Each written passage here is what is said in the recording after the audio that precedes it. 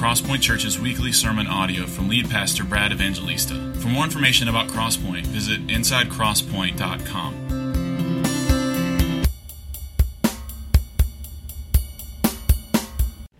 Amen. Good morning. How are you? Good to see you. My name is Brad. I'm one of the pastors here. And if you are a visitor today, you've picked a doozy of a Sunday to come. Let me just throw that out there up front. We have been working our way through the Gospel of Mark. And we've been in the Gospel of Mark for this whole year. Actually, we started it last fall. And we just finished up chapter 12 last week. So we're going to start chapter 13, the Olivet Discourse next week, where Jesus talks about the end of the age. And we'll probably be in the Gospel of Mark through the summer, maybe early fall. And then we'll move on to another book. And that's our custom here, is to what we call preach expositionally through the Scriptures. And by that we mean that we want to expose ourselves, that's where that word expositionally comes, to the Word of God. And we want to expose the meaning. And so the point of our sermon should be the point of the passage that we're working through. And that is our custom 95% of the time. But occasionally, like today, we take a break, and this time we're taking a break out of our series through Mark to look at a particular issue, the Gospel and Homosexuality, that is raging in our culture today. And just a few weeks ago, I'm sure all of you that have been paying attention to the news heard about where the Supreme Court struck down the Defense of Marriage Act in California, really paving the way for the legalization of same-sex marriage in the nation. And so we thought that it would be good and wise for us to look at this issue, not from a political standpoint, and really not even from a cultural standpoint, but from a biblical point of view, what the gospel has to say about homosexuality. And here's the deal. There may be some visitors here today. I'm sure there are. There may be some people that came just to hear this message, and I have no idea where some of you stand on this issue. Today, we're going to look at what the Bible says about homosexuality, which maybe many of you agree with. And today is not the day to kind of go, yeah, you know. And if you disagree with what I'm going to say, you know, then I want you to be respectful to everybody else in this room. And so this isn't a pep rally by any stretch of the imagination. I'm not here to give red meat, you know, to the Christians. Here's my heart today, friends. This isn't a political issue or a cultural issue so much as it is an issue about what the gospel is and what sin is and who Jesus is. And this is about people, real people created in God's image, people that we love, people in this room that are wrestling with same-sex attraction, or that are the sons or daughters or cousins or parents of people in this room. So this isn't for the talking heads on Fox News or MSNBC. This is for the brokenhearted, Jesus-saturated, gospel-centered, Bible-infused people of God to come and wrap their hearts and minds around an issue that cuts to the very core of what it means to be human and who Jesus is and what he offers humanity. So let's couch it in those terms. All right? So we're going to work through this today. And then on the last Wednesday night of July, our last midweek fellowship for July, we are going to do a Q&A, because there's no possible way that we can handle all of the issues or answer all of the questions that you may have. This in large part is a 30,000-foot flyover of this issue. And on July 31st, Wednesday, Wayne and I will do a Q&A on that last fellowship, Wednesday night fellowship, answering the questions that you may have about this issue. So here's my plan today. We're going to be all over the Bible. We're going to be reading a lot of Scripture. Might be helpful for you to just sort of look at the Scriptures up on the screen. We will post the notes on the internet as soon as we get the audio up early in the week, and it'll have all the notes and all the Scriptures that are referred to and the points. And so if you are worried about keeping up, you can just sort of rest assured that you can find it on the internet early this week. All right, 4 questions that I want to ask and answer today. And we'll just tick them off right now so that you know where we're going. 1, what does the Bible say about homosexuality? 2, what are the main arguments for the acceptance of homosexuality? What are the main arguments against what I believe is the biblical position of homosexuality? We're going to look at that. And then 3, what should our response be as Christians to this issue? And then 4, what if you are struggling with same-sex attraction? What hope does Jesus and the gospel and his people hold out for you? Well, let's pray and ask the Lord to help us. And listen, I know a lot of times I'll pray. I'm not praying just kind of as a little break to transition. I never do that. But today in particular, pray for me and pray for people in this room who are touched very personally by this issue, that God would help us. That God would help us. And that even today, people might turn from darkness to light. Even today, that dead hearts might be breathed life into by a holy and gracious and good God. So that people that came into this room not knowing Jesus or trapped in sin, whatever that sin may be, they might trust in Jesus today. Pray with me that would happen. All right, let's do that. Lord, you're good to us. You're good to us. I was just thinking about Will praying for the persecuted church.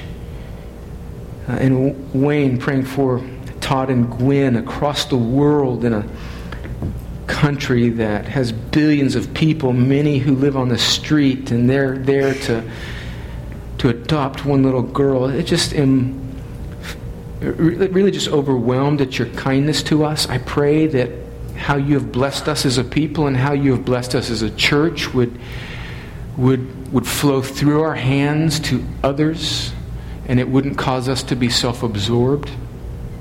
I pray today that as we look at this very difficult and personal issue, that you would give us grace. Lord, our desire is not to be politically correct. Our desire is to lift up Jesus as the hope, the only hope for sinners. And our desire as a people is to make much of Jesus. So help us now. Help us think wisely, deeply, boldly, and graciously about this. I pray these things in Jesus' name. Amen. All right, what does the Bible say about homosexuality? Lots of scriptures here to answer this first question. A bit of a 30,000-foot flyover, but here's my plan. I'm going to start in the Old Testament and just kind of work through Old Testament, Jesus, and Paul. I'm not going to read everything that the Bible has to say about it, but just sort of an overview of what the scriptures say about homosexuality. First, I want you to know that clearly the Old Testament prohibits it. This is what the Bible starts off with in Genesis chapter 2, talking about creation of mankind and God's purposes for mankind. Genesis chapter 2, verse 18, we see in the garden this first creation and God's purposes. Verse 18 of chapter 2, then God said, "It is not good that man should be alone after he's created the world and Adam. I will make a helper fit for him." So out of the ground the Lord formed every beast of the field and every bird of the heavens and brought them to the man to see what he would call them. And whatever the man called every living creature, that was its name. A couple nights ago I was reading a story to my 2 younger children, Arabella and Abraham, and Abraham was peppering me with questions as to why each particular animal has a particular name. And he was not satisfied with this answer because that's what Adam named it. He wanted a little bit more of kind of, I guess, the linguistic development. It was beyond me. Sorry, kid, you're going to have to just refer to Genesis 2. He was not satisfied. Verse 20, the man gave names to all livestock and to the birds of the heavens and to every beast of the field. But for Adam, there was not found a helper fit for him. So the Lord caused a deep sleep to fall upon the man, and while he slept, took one of his ribs and closed up its place with flesh. And the rib that the Lord God had taken from the man, he made into a woman and brought her to the man. Then the man said, "This at last is bone of my bones and flesh of my flesh. She shall be called woman, because she was taken out of man." Verse 24, very important verse. "Therefore a man shall leave his father and mother and hold fast to his wife, and they shall become one flesh. And the man and his wife were both naked and were not ashamed." And so there we see, although obviously that passage that I just read doesn't reference homosexuality, we see at the very beginning God's design for the created order and for what it means to be human, male and female, and how the man is to be the husband and the woman is to be the wife, and they are created to glorify God and to be together, and these two become one flesh. Now I don't think draw too fine of a point on that or go much into graphic detail there, but even just the physical anatomy, beyond just the spiritual union and complementary roles that God has given men and women, even just our physical anatomy echoes in nature and shows us clearly that men and women are meant to fit together as one flesh. So men and women are to complement each other in their roles. Men and women complement each other in even their anatomy and form a one flesh union. And marriage between one man and one woman is established in the second chapter, very early on in creation, as God's intention for human sexuality. So right there you see God's design for the created order of mankind. But what happens in Genesis chapter 3, and this is really important to understand not only this issue, but just life in general. Genesis chapter 3 happens, Adam and Eve fall, and everything,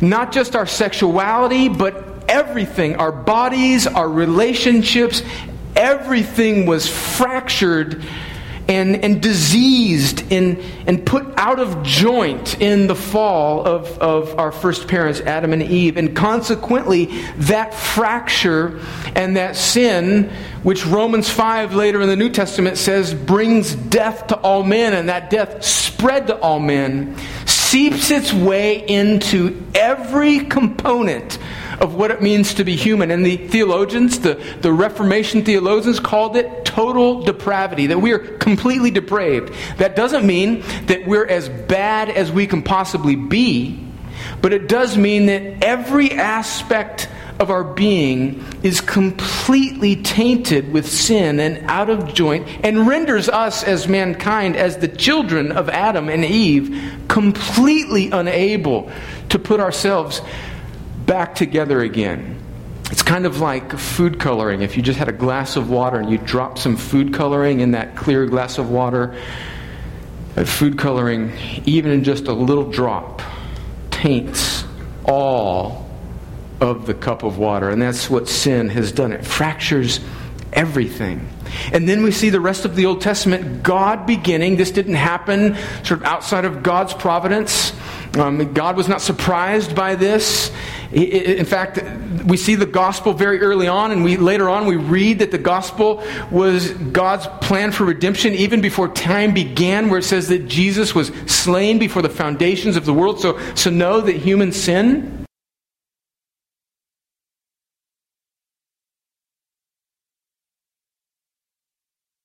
and rebellion didn't sneak up on God, and the Trinity was up there saying, "Oh my gosh, what are we going to do? Jesus, huddle, let's go. Can you go down there and fix this thing?" God knew and planned for the rescue and redemption of mankind in eternity past. And then he begins to unfold his redemptive plan through the rest of the Old Testament. And we see God give mankind the law through Moses, centuries later, after Adam and Eve. And in this law, in this Old Testament law, he is showing his people what is right. He's showing his people what is wrong. But ultimately, he knows that they can never fully obey this law. They will fail. So really, a big part of the law is not just to show what is right and what is wrong and how God is holy and we're not, but to show people what is needed, that they need God ultimately to rescue them and not the law, because the law is showing people that ultimately they can't obey God in and of themselves, because sin is so deep, it's fractured every aspect of our being. But He gives this law to prescribe a way of life to them. And so in a section of the law in Leviticus, the middle part of Leviticus, is what is called the Holiness Code, that deals with how God's people in the Old Testament should comport themselves sexually. And there's a whole bunch of list of all the things that you can't do sexually. And one of them in Leviticus 18, verse 22, it clearly says, "You shall not lie with a male as a woman. It is an abomination." And in Leviticus chapter 20, just a couple chapters over, in verse 13, "If a man lies with a male as a woman, both of them have committed an abomination. They shall surely be put to death, and their blood is upon them." You may ask, well, yeah, but what about, also I've read this, Brad, I've read chapters 18 and 20, and it also mentions that a husband and wife should not have sexual relations when the woman is menstruating. And so isn't that prohibited too there? And what about now? I mean, okay, you're fast forwarding in your mind to, okay, that's the Old Testament, that's kind of passed away. And all those dietary laws and everything, I mean, yeah, that's in the Old Testament. It doesn't apply now. Friends, you have to understand the purpose of the Old Testament and how it gives way to the New Testament law of Christ. So yes, in a sense, the Old Testament law, things like all of the dietary laws, circumcision, the festivals, all 613 of these Old Testament laws, that Old Covenant has been fulfilled, and it's been fulfilled in Jesus and His perfect life, so it's no longer binding on the Christian. And much of the ceremonial aspects of the law that talked about human cleanliness or sacrifice of animals, all of that has gone away. It's been fulfilled in Jesus, and it is no longer binding on the Christian in the New Testament, on us today. But the heart aspects of the Old Testament law, like the Ten Commandments, and things like God's prohibition against adultery and fornication and homosexuality, is picked up again in the New Testament that we're going to read about in a second.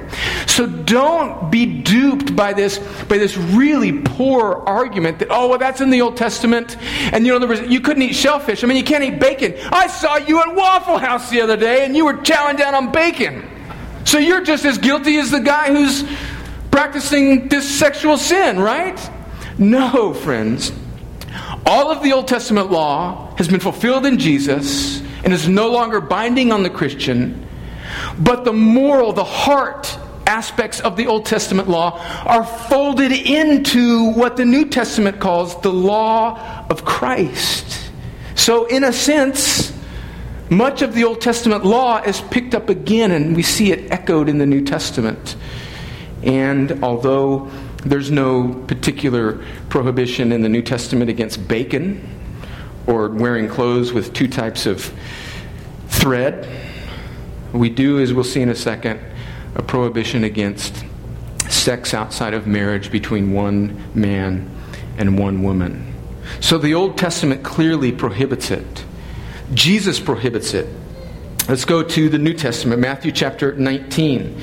Where we see Jesus hearkening back to the scripture that we read in Genesis chapter 2. Now there's a line of argumentation, and we're going to go through these arguments in just a moment, where many of the proponents of the compatibility of homosexuality and Christianity today would say that Jesus is silent on this issue. And I'm going to show you from the scriptures that is not a good argument. That's not the case. But let's look at what Jesus says in Matthew chapter 19. Jesus is hearkening back to God's created order in Genesis chapter 2, and he's engaging the Pharisees who are trying to trip him up in this question about marriage and divorce. In fact, we went through this issue when we looked at Mark. It's the same parallel passage in Mark as it is in Matthew 19, and Pharisees came up to him in verse 3. to test him by asking, "Is it lawful to divorce one's wife for any cause?" And he answered, "Have you not read that he who created them from the beginning made them male and female? And said, therefore, a man shall not leave his father and mother, or a man shall leave his father and mother, and hold fast to his wife, and the two shall become one flesh. So they are no longer two, but one flesh. What therefore God has joined together, let no man separate." And so what Jesus is doing here is he's laying out a sexual ethic. He is saying that in the created order, God has made this complementary man and woman to go together in a one-flesh union. And he's saying regarding adultery or the breaking of that marriage, that should not happen because God's intention was that this man and woman should be in a sexual union and that there should be no third party in that. So they shouldn't break the marriage and marry another person, even in a heterosexual relationship.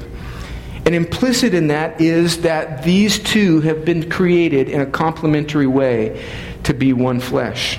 And then earlier on in Matthew chapter 15, we see Jesus prohibiting all sexual practice, not just homosexuality, but all sexual practice outside of marriage between one man and one woman. This is what he says in Matthew 15, verse 19. He's in this argument with the Pharisees about that it's not really what you put into your mouth that defiles a man, it's what comes out of your mouth as a result of what's in your heart that defiles a person. And that made them all mad because they were wanting to be the bacon inspectors, right? Who's eating bacon? And Jesus said, no, it's much deeper than that, boys. It's what's in your heart that comes out of a person. That's the problem. All the way back to Genesis 3, the problem is our hearts are fractured and sinful. And Jesus says this in Matthew 15, 19. For out of the heart come evil thoughts, murder, adultery, sexual immorality, theft, false witness, and slander. And that phrase there, where we get the English phrase sexual immorality from, the original language, the Greek word is porneia, which every Greek dictionary for this word would define this as all sexual activity outside of the confines of marriage between a man and a woman. So this would include adultery, this would include fornication, it would include obviously homosexuality. So Jesus right there he's not just singling out homosexuality, he's giving this sexual ethic for mankind, saying that the only valid expression of human sexuality is the one flesh union between a man and a woman. So let's just establish something right now, okay? That, and then he also says in the Sermon on the Mount that it's not just our outward physical actions of sexual sin, whether it's heterosexual or homosexual, it's even our hearts. Even if we lust after somebody that's not our spouse, we're even guilty then. So let's just establish, just level the playing field. That means that everybody in this room that has passed the age of puberty has sinned sexually. And if you want to pick a bone on that, oh, come on now. Come on. You may not have sinned in the flesh, but all of us have wrestled with desires that even that, Jesus says, indicts us outside of the one flesh union between a man and a woman. Jesus isn't just zeroing in on homosexuality. He's talking about all human brokenness. So Jesus prohibits it. And then we see Paul prohibiting it. Let me kind of work backwards from Paul. I'm going to read a bunch of scripture here. I think it's very evident and clear. And then we'll get into the arguments against what I believe the Bible says. So I'm going to work backwards. Let me read 1 Timothy 1, verse 8 through 11. Now we know that the law is good. Paul's writing to this young pastor. If one uses it lawfully, understanding this, that the law is not laid down for the just, but for the lawless and disobedient, for the ungodly and sinners, for the unholy and profane. By the way, friends, that's all of us before we come to Jesus. For those who strike their fathers and mothers, for murderers. Verse 10, the sexually immoral, men who practice homosexuality, enslavers, liars, perjurers, and whatever else is contrary to sound doctrine, in accordance with the gospel of the glory of the blessed God with which I have been entrusted. So clearly he lists, along with many other sins, this homosexuality is clearly outside of God's prescription for human sexuality. And then in 1 Corinthians 6, verses 9 through 11, do you not know that the unrighteous, and that's all of us before we come to Christ, will not inherit the kingdom of God?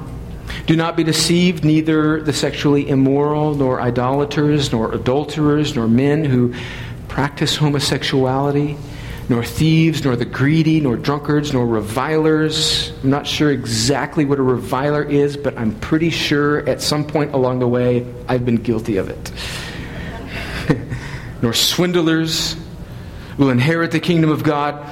And such were some of you, but you were washed, you were sanctified, you were justified in the name of the Lord Jesus Christ and by the Spirit of our God. So Paul mentions it to Timothy, he mentions it to the Corinthians, but most prominently he mentions it at the beginning of Romans. So let me read this lengthy passage and just notice the progression of the descent of mankind into rebellion and the consequences of our rebellion against God. And in Romans, here's the point of the first 3 chapters of Romans, is that Paul is building an argument that everybody is guilty.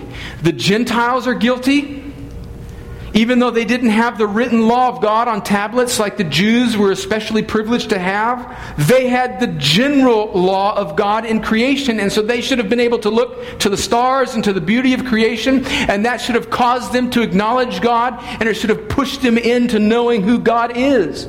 So they're guilty.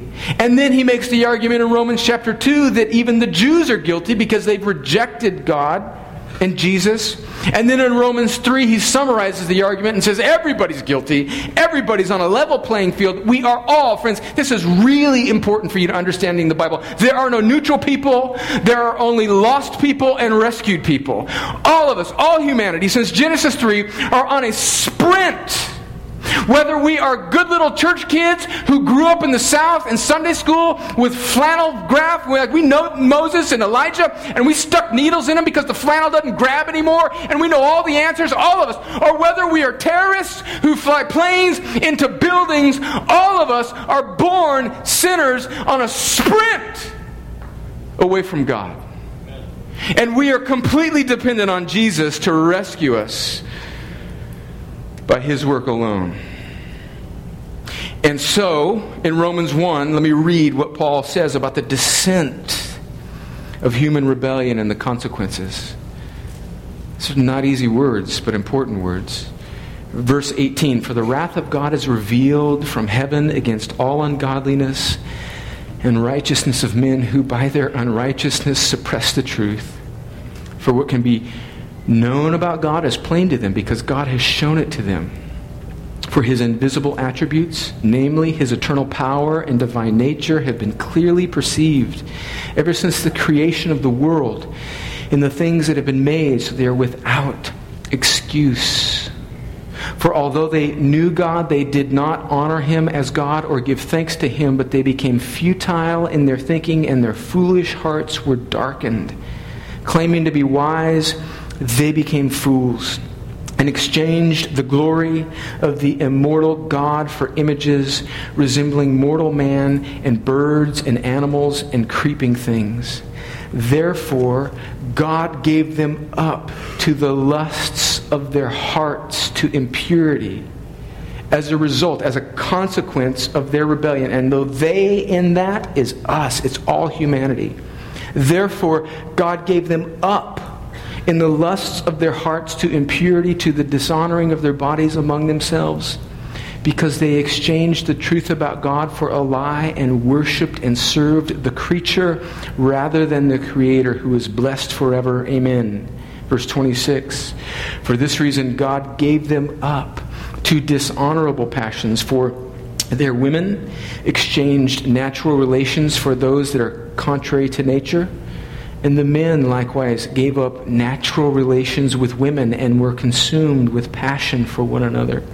Men committing shameless acts with men and receiving in themselves the due penalty for their error.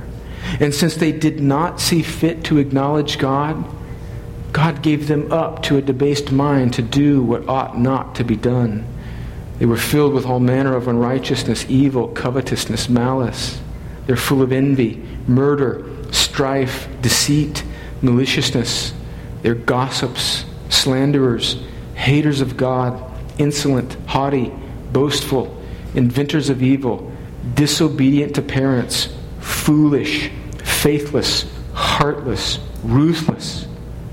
Though they know God's righteous decree that those who practice such things deserve to die, they not only do them, but give approval to those who practice them. Friends, you don't read that scripture in a little cherry-picked devotional that you buy from the Christian bookstore very often. But that's part of God's inspired scripture. And it is a description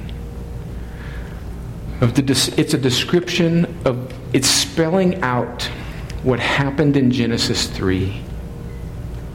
And part of the consequence, amongst many other, is men and women who practice sexual sin, specifically homosexual sin. So the Old Testament prohibits it, Jesus prohibits it, and Paul prohibits it. So, in summary to this question, what does the Bible say about homosexuality? The Bible is clear that homosexuality, and this is really important, this next part, along with all sexual activity outside of marriage between a husband and wife, is incompatible with the Christian life. Now, friends, the issue is not whether or not we have sinned sexually, whether it be in a homosexual way or a heterosexual way. All of us have, except for the little ones in this room, and they're on their way to it. Friends, the issue is never whether or not we are sinners. The issue is whose side we are taking against our sin. Remember that beautiful quote from William Arnault, that British cat back in the 1800s with a long beard? And I just love this guy. He's a British pastor commentator. I quote this often. I need to get a picture of him because he had a long beard. It was like a soup catcher. You know, he was just beards make you look more awesome. And November's coming, so we're all going to grow our beards back. Don't worry. But this is what William Arnault said. He said that the difference between a Christian and a non-Christian is not that one has sin and the other does not. The difference between a Christian is that they are taking God's side against their dreaded sin, whereas the non-Christian is taking sin's side against a dreaded God. And so, friend, the Bible is clear as it lists homosexuality and embeds it along with many other things that separate people from Christ, that unrepented of sin, whatever it may be. Did you notice the talking bad to your parents? Did you notice that? Just want to reemphasize that for a couple people that live in my house that are in this room right now. All sin, when it's not repented of, when we're not taking God's side and fighting our sin, is incompatible with the Christian life. That's what the Bible says. Can I offer just a pastoral word to some of you that may be listening to this by podcast or by a CD? I know we have some friends in town that listen, that may go to other churches. If you are part of a church that condones sin, homosexuality,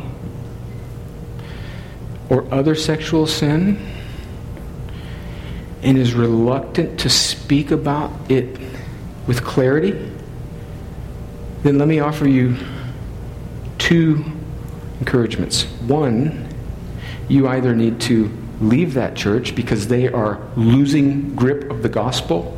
Friends, this is too serious. And I'm not just talking about homosexuality, I'm talking about sin. If they're just easy on sin, if they never talk about sin, all they talk about is you having a great day, then they've lost the gospel. So you either need to leave that church and go someplace where you can hear the gospel, or you need to stay there and you need to fight to recover the gospel. And don't just be a passive little community Christian that just sort of sits by and say, oh gosh, I disagree with that. Well, next week's coming, it might be better. Don't be that guy. Don't be that woman. Friends, the gospel is too important for you to be a self-absorbed community Christian that just likes to go somewhere where you get a little pat on the back. Don't do that. Don't do that, friends.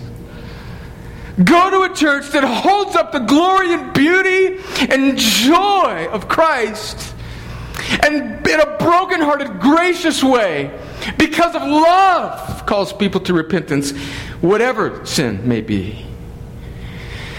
So what does the Bible say about homosexuality? Like all unrepented of sin, it's incompatible with the Christian life. Question 2. What are the main arguments against what I've just said? Now I want to just kind of make this very accessible. There's lots of, very complex arguments that biblical scholars have really debunked. A lot of really all of the more hermeneutical arguments or scriptural arguments that would be a proponent of homosexuality. But I just want to kind of be real street level here. There's just a few things. What are the main arguments for the acceptance of homosexuality? One, I think we just have to be aware that most of the world is not Christian and does not accept the authority of the Bible. Right? So most people don't believe the Bible. And so don't be shocked when the world doesn't hold to the authority of the Bible.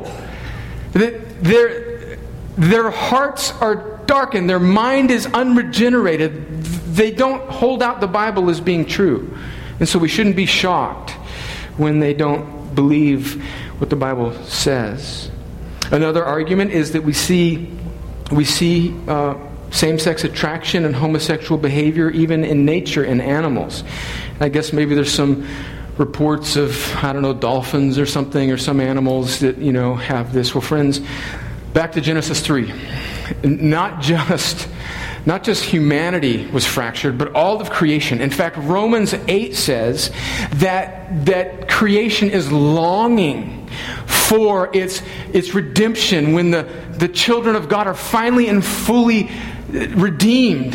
And so even creation itself is in this bondage to decay. And so if there's some dolphins that are, in the South Pacific that they've studied, or whatever the animal is, well, that doesn't mean that their animals are broken too, right?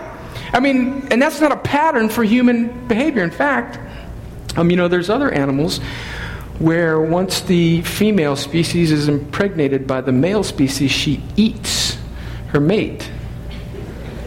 I don't see anybody advocating that as a proponent for, praise God.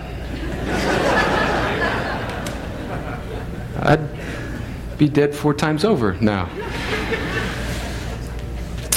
So that's just a ridiculous argument. A huge argument that a lot of people say is that Jesus did not address it. Well, they say that he didn't use specifically the word homosexuality like we see in the Old Testament or Paul. And so they're kind of trying to pit Jesus against Paul. Jesus is this much more gracious and loving, kind of accepting figure. Well, a couple of things on that. We need to be very careful about, Jesus never uses the word specifically homosexuality, but be careful about making arguments from silence. Jesus doesn't mention a whole host of things. He doesn't mention incest. He doesn't mention all sorts of other sins, but nobody's saying that Jesus advocates that. And in fact, I think we can, as I read from the scriptures in Matthew, Jesus was not silent on the issue of sexuality. He says that it's between a one-flesh union, between a man and a wife. And when he uses that word sexual immorality, he's including in it all sex outside of marriage, between a man and a woman.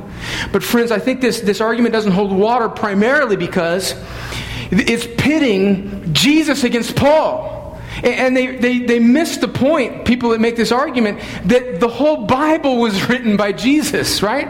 Jesus is the second person of the Trinity. And the Bible says in 2 Timothy chapter 3, verse 16, that all Scripture is breathed out by God and profitable for teaching, for reproof, for correction, and for training in righteousness. And so Jesus, God the Father, God the Son, God the Holy Spirit superintended every word in the Bible. Don't be one of these foolish people that you'd call yourself a red letter Christian. The whole Bible, from beginning to end, is authored by our triune God. And so Paul's words are just as authoritative as Jesus' words, which are just as authoritative as Moses' words or David's words. It's all the Bible, and it's all authoritative. Another argument, and this is where I think this is the next couple really the major argument against a biblical view of homosexuality is that homosexuality that was rejected in the Bible was merely the exploitive type, like a master maybe raping a slave or maybe a generational molestation. And the argument goes that, yes, Paul clearly mentions it, because if we just a plain reading of the Scripture, Leviticus, and picked up again in Romans and 1 Timothy and 1 Corinthians, Paul clearly prohibits it. But they're saying that what Paul is speaking about there is only the type of homosexuality that's exploitive. Like against the will of the person who's being raped. But that also has been thoroughly debunked. There is much evidence from antiquity in biblical times, in pottery, in artwork, in literature, that all reference the existence of consensual homosexual relationships even during that time. And then we read it in Romans chapter 1, verse 27. It says that God gave these men up because they were consumed with passion for one another. That argument simply does not hold weight. And then secondly, the argument is that the homosexuality that's mentioned in the Bible by Paul, they reject it because it was a homosexuality that was not based on orientation. And so just follow me here, and excuse me for getting so detailed, but what they're saying is, and just say this argument out loud, and I think you'll just realize it's really actually kind of silly. They're saying that the homosexual acts that Paul is prohibiting are homosexual behavior by heterosexuals, not people like we know of, so that the Bible was ignorant to the fact that people would have a sort of predisposition or orientation to homosexuality later on in the centuries. And so it's arguing that it was just sort of this crazy sexual depraved culture where these heterosexuals, maybe in Rome or some totally debauched society, are just sort of occasionally committing homosexual acts, but they're not truly by orientation homosexuals. Well, by definition, I think homosexuality is homosexual acts. And we see even in why I think this argument just does not hold water is because we see in Paul's description in Romans where men gave themselves up. They traded in their created order. There's so much parallel between Romans 1 and Genesis 1 that it shows that really what's happening is there's a corruption of God's created order. Humans were made to have dominion over animals, not worship them. And men were made to be united with women, not men, and vice versa. And then, friends, regarding this idea of whether or not we are predisposed, it's a huge argument. Are people predisposed to same-sex attraction? Are people born homosexuals? I think that's a debate that rages. Friends, I think it's actually kind of a moot point. All of us are born oriented to sin. Every person in this room is born with ungodly affections. And some, maybe their bent is towards same-sex attraction, and others are towards heterosexual debauchery, or towards idolatry, or towards thievery, or towards whatever it is. Friends, that doesn't excuse mankind. We are all oriented to sin, and I think we need to be very careful as Christians to not couch, listen to me, do not couch or classify people that wrestle with homosexual attraction as, oh, well, they were, they had a bad father, or they were abused or molested. Certainly that may be the case for some. But friends, I know people that are wrestling with same-sex attraction. They're taking God's side against their sin, or not, or maybe they're giving themselves over. They came from wonderful homes. Friends, the nature of human sin is so much more complex than that. You can't just put, oh, this happened. Oh, that happened. You know what happened, friends? Genesis 3 happened. And when Genesis 3 happened, it fractured everything. Do you have a biblical view of sin? Do you take it that serious? And do you realize that although you may not be predisposed to this or that or whatever it may be, that all of us, are oriented towards rebellion against God. And we are completely unable to save ourselves and need Jesus. So those are the main arguments for the acceptance of homosexuality, which, let me just read it, I think those arguments are faulty. I think the Bible is clear. So what should our response be as Christians? I know it's been weighty. I'm landing this plane now. Putting the wheels down. Don't unbuckle yet, though. Can't do that until we hit the ground. We're landing this thing here. What should our response be as Christians? Friends, I think first of all, we must understand the nature of sin and salvation and Christ-like love. We must understand that all sin separates. Notice that when Paul mentions it, the issue is never just homosexuality, but it's in a greater context of sin. And the issue is not whether we are sinners or not. The issue is whether or not we are repenting. So in love, we as Christians must have a biblical understanding of sin, because I think we absolutely undercut ourselves when we make this a political issue and siphon off homosexuality as some sort of special category of sin. Are the consequences of it deep? Yes. In fact, all sexual sin is the consequences of it are deeper than other types of sin. Listen, when I was a 10-year-old kid, I had a business. I was a little entrepreneur, and my business was stealing the metal air caps off of nice cars. And I don't know if you know this, but the little air spigot on a car tire fits the air spigot on a bike tire. And we rode our bikes to school in El Centro, California, to Desert Gardens Elementary. And it was just a thing back in the late 70s and early 80s to have metal air caps on your bike. And I saw a business opportunity.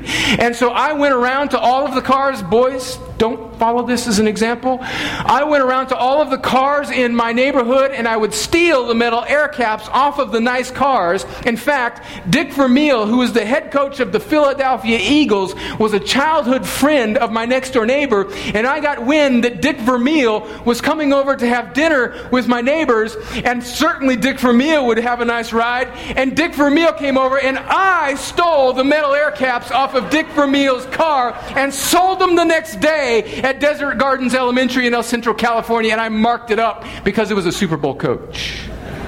But friends, listen to me. I'm being silly here, but listen to me. I've sinned in many other ways. And I have sinned sexually in deep and shameful ways. And you know what? I've never woke up. I've never been wrecked with guilt over stealing metal air caps. When I came to Christ, I kind of clearly, no, the Lord forgave me for that. Let's move on. I'm not going to do that again. Ha, ha, ha. Friends, my sexual sin has wreaked much more difficult consequences in my life. And so although we don't siphon off homosexuality as some sort of special category of sin, no, friends, that sexual sin in general does cut deeper, because it's a frontal assault on God's created order. And so know that we have to understand the nature of sin and the nature of salvation, that the gospel is mighty to save, right? And so Jesus is more powerful than human sin. So the answer, let's not overcomplicate this. The answer for the person struggling with same-sex attraction is Jesus. The answer for the person struggling with heterosexual attraction outside of marriage is Jesus. The answer for gay people is Jesus. The answer for straight people is Jesus. The answer for tall people is Jesus. The answer for short people is Jesus. The answer for white people is Jesus. The answer for black people is Jesus. For Mexican people, Jesus. For Asian people, Jesus. For people from California is Jesus. For Alabama fans, it's Jesus. For Auburn fans, it's Jesus. For the businessman who steps over people to get up the corporate ladder and lives a self-absorbed life, it's Jesus. For the 18-year-old who's downloading porn, it's Jesus. For the husband who's flirting with his secretary and is moving towards adultery, for the man who's trapped in extramarital affair, it's Jesus. For the heartsick wife who is giving herself away to the emotional pornography of romance novels and silly vampire movies, it's Jesus. For people with cancer, it's Jesus.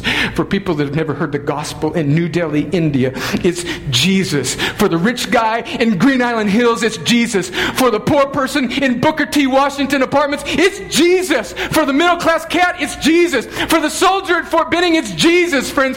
Don't overcomplicate it. People are sinners, and the only hope for sinners is Jesus. So our response should be understanding the gospel. And do not fall into this trap where people say, oh, well, none of us are perfect. It's not hurting anyone, right? It's not hurting anyone. I mean, come on, what they do in their... Friends, if we buy into that argument, we display that we don't truly understand sin. Because what is the consequences of sin? Wayne read it this morning from our catechism. Separation, unrepented of sin, whatever it may be, will send a person eternally separated from Christ forever. But you see, we're comfortable Americans, so we don't think about eternity, right? So we read these silly little books about your best life now, all the while not realizing the reality of what sin will do. And so when we buy into that argument, well, it's not hurting anybody. Friends, to be separated from God, there's nothing more hurtful than that. Imagine this. Imagine if two people lived next door to each other, and one guy was asleep, and he's got an iron on, and his iron catches on fire, and his house is catching on fire, and the other guy did something stupid and spilled some grease, and his kitchen's catching on fire. He goes outside. He's getting a hose to put out the fire in his house. He looks over at his neighbor, and he sees his neighbor's house is on fire, and he says, oh gosh, well, I did something stupid to catch my house on fire. I don't want to be hypocritical, so I'm just going to let him stay asleep while he burns. Friends, there's nothing loving about that. Do you see sin like that? Friends, of course we're brokenhearted and we're gracious and we go with all sorts of humility because we know that at the end of the day we too are just rebels, and the only difference between us and the world is we've been pardoned by a gracious and sovereign God. And so yes, our hearts are broken, but friends, it is not loving to not lift up the gospel and be clear about what sin is. I think also we should repent and recapture a biblical view of marriage and sex. Friends, being married and having sex, even within marriage, is not the epitome of what it means to be human. And I think one of the reasons that this has become such a cultural fight is because we have defined marriage as the end of happiness, and so people that are gay want that sort of recognition too, that validation for marriage. And because we are so self-absorbed in our views of marriage and because we are so sex-obsessed in our culture, and because we wink our eyes at heterosexual sexual sin, we undercut our ability to be clear about what it means to be human. So young Christian girl, your value is not based on whether or not you can attract a guy or look like the little skinny cover of a magazine. That's not who you are. And young man, your masculinity is not based on whether you can shoot a deer or bench press 300 pounds or bed a bunch of girls. You see how we in the church have we give way to that. And we undercut our ability to speak about what true humanity is. Jesus was the most human, the most satisfied, and the most joyful person that ever lived, and he was never married, and he never had sex. And so part of our battle against sin is to understand what it means to be human. And then, of course, we must treat all people with dignity and respect and love by pointing them to Jesus. We should reject coarse humor. We should reject foolish speak. We should redeem our speech towards people that are wrestling or given over to same-sex attraction. And if we have a loved one or a friend who is a homosexual, we should draw ourselves closer to them. We should love them, but be clear about the gospel and sin. There is a way to love and not condone. So I can anticipate somebody mentioning, hey, I have a child that is, an adult child that is homosexual, and they have a partner. Should I let them come over for dinner? Yes. Yes. Now this is the way it would shake out in my house. Let's just say I have one daughter, with 3 boys. If my daughter grew up, and God forbid, she got into a relationship with a man and was living with him. I don't want to talk about this. That would break my heart, and I would be fearful for her soul, and me and her mother would want to draw her close so that we can communicate the gospel to her. And if she came over with her boyfriend, who I knew that she was engaged in sin with, I'd have them over for dinner because I'd want to be close to them, and I'd want to preach the gospel to them in loving and kind ways. And if they were spending the weekend with us, you go to that bedroom and you go to that bedroom.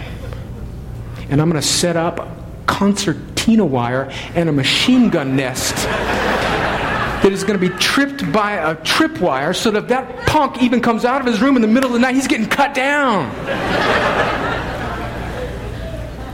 I'm going to love. We love, right? We love. There's a way to love without condoning. And I know with a crowd this size, there are people in that situation in this room. And know that it's not a point of shame or failure on your part, friends. Sin is so much more complicated than that. If you find yourself in that situation with a loved one or a child, friends, don't waste time blaming yourself. The psalmist says, if we were to mark our iniquities, who could stand? Right? I mean, come on. Know that your pastors in this church wants to come around you and love you and support you and encourage you and help equip you in any way to engage that situation in your family. And I end with this question, finally. What if you are struggling with same-sex attraction? First, I want you to know that this is a safe place. Right? If you are wrestling with it, or even if you're engaged in homosexual sin, you are not a freak or a weirdo. You're a fallen human being like the rest of us. And the pastors here want to help you and come alongside you in your fight against sin.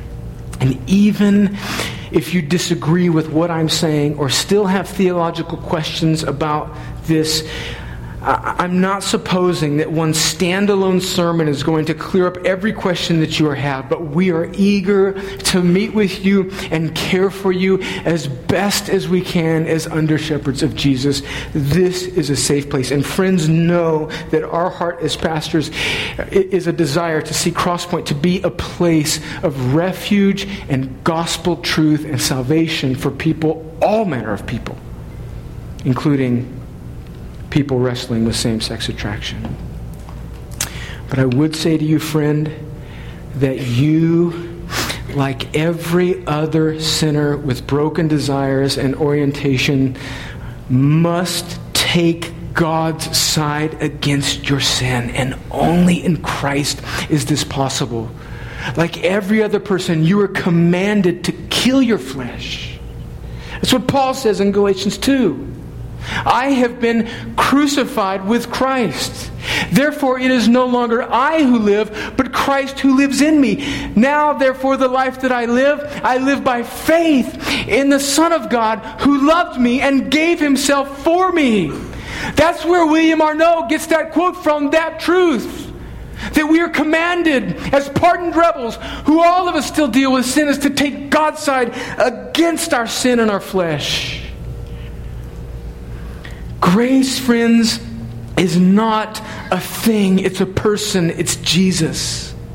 And He does more than just forgive us of our sin. He restores us and He gives us His strength so that we can say no to sin and yes to true joy and satisfaction. So friends, know that as difficult as the temptation is, whatever it is in your life, that is not stronger than Jesus. If you are struggling to take God's side against your sin of same-sex attraction, no, you're not a freak.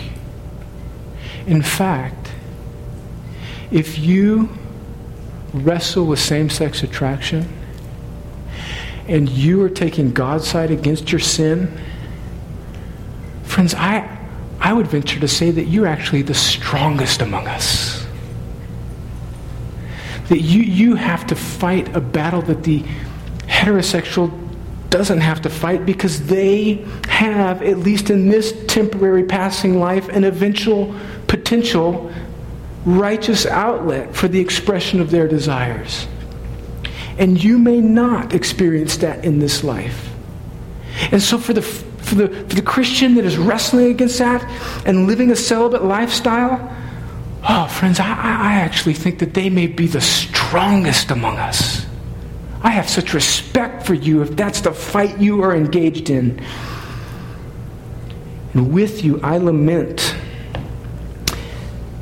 the double standard in the church that passes over and winks at heterosexual sin and makes your struggle more taboo. And I certainly agree that there is much hypocrisy in Christian circles when it comes to this. But can I encourage you, brother or sister that is struggling, don't waste your time and energy being angry at the hypocrisy of the church. Instead, reserve your anger for your fight against sin, and reserve your energy for the pursuit of true satisfaction, which only comes in Christ. Yes, you may wrestle with this for the rest of your life, like virtually every heterosexual in this room will have to wrestle with their sexual sin for the rest of their lives. And yes, you don't have a righteous expression of your desire in this temporary life. But oh, friends, hear me. Jesus is better. Jesus is better. And there's going to come a day when you'll look in the rearview mirror and you'll see these 70 or 80 or 90 years in that struggle, man, and you'll make it, and you'll be tattered and bruised and worn out in your struggle against sin, and you'll stand face to face with Jesus, and it will all be worth it, friends. It will all be worth it. This life is not all there is to it. And everybody in this room needs to hear that. Listen, our struggle against sin one day, friends, will be worth it. If we take God's side against sin. That's why we need each other, friends. That's why this is such a huge issue, because we need each other, man. How can we fight this fight alone, man? I need your help. You need my help, and we all need to help each other get to that day when we stand before Jesus. Because on that day, friends, there will be an unending increase of joy. Oh, Jesus will be so satisfying, and pleasure and intimacy that is just shadowed in this life in marriage and sex will give way to an indescribable, surprising, and infinite joy. Oh, that day will be worth it, friend. That day will be worth it if you never get to express what you desire on this earth. That day will be worth it, friends. Long for that day, friend. Long for that day. And know that there's a busted up group of pardoned rebels here that wants to love you and together get to that day with you. Amen. Let's pray and ask the Lord to help us. Thank you for your patience.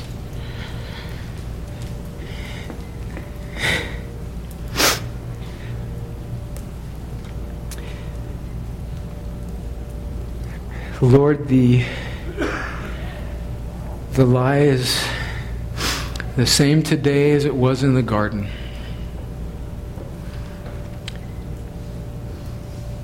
We are tempted to believe that you are not trustworthy and that you are not satisfying.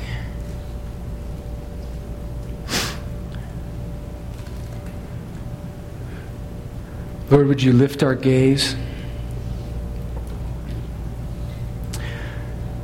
above our sin, above these 90 years that you may grant us, and would you lift our eyes to Jesus? For the Christians in this room, would we be sobered by what the Bible has to say about all sin? And would we live a life of continual repentance and joy? And would you solidify our understanding of the gospel and eternity? And would it produce in us a broken-hearted, love-filled, Jesus-saturated compulsion to be a witness to a world that's lost in sin? Would you snap us out of our really just how we're lulled to sleep by life in America?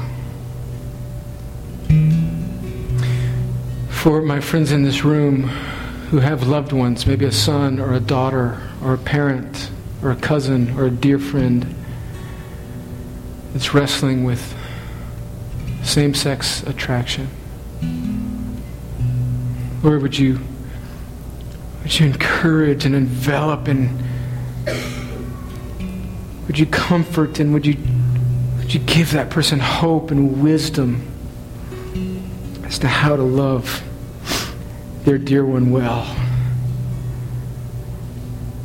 And Lord, for my friends in this room who are wrestling with same-sex attraction, oh, friends, would you help them and all of us take God's side against their sin? And would we all long for that day when the all-satisfying, ever-increasing presence of Jesus in His glory is once and finally and fully realized? Would that day be like a magnet that draws us to that day? And Lord, if there's anyone in this room who's never trusted in Jesus, Lord, today would they look to you? Would they look to you? Would they look to the beautiful, satisfying Jesus who laid down His perfect life for our sin-soaked life, absorbed the punishment, extinguished it, and turned it into favor and righteousness for all those that would repent and trust and believe that He died and rose again. in victory over all sin. Lord, would that person look to Jesus even now? And Lord, I pray that we would now respond and worship you. In Jesus' name. Amen. Well, friends, let's all stand together.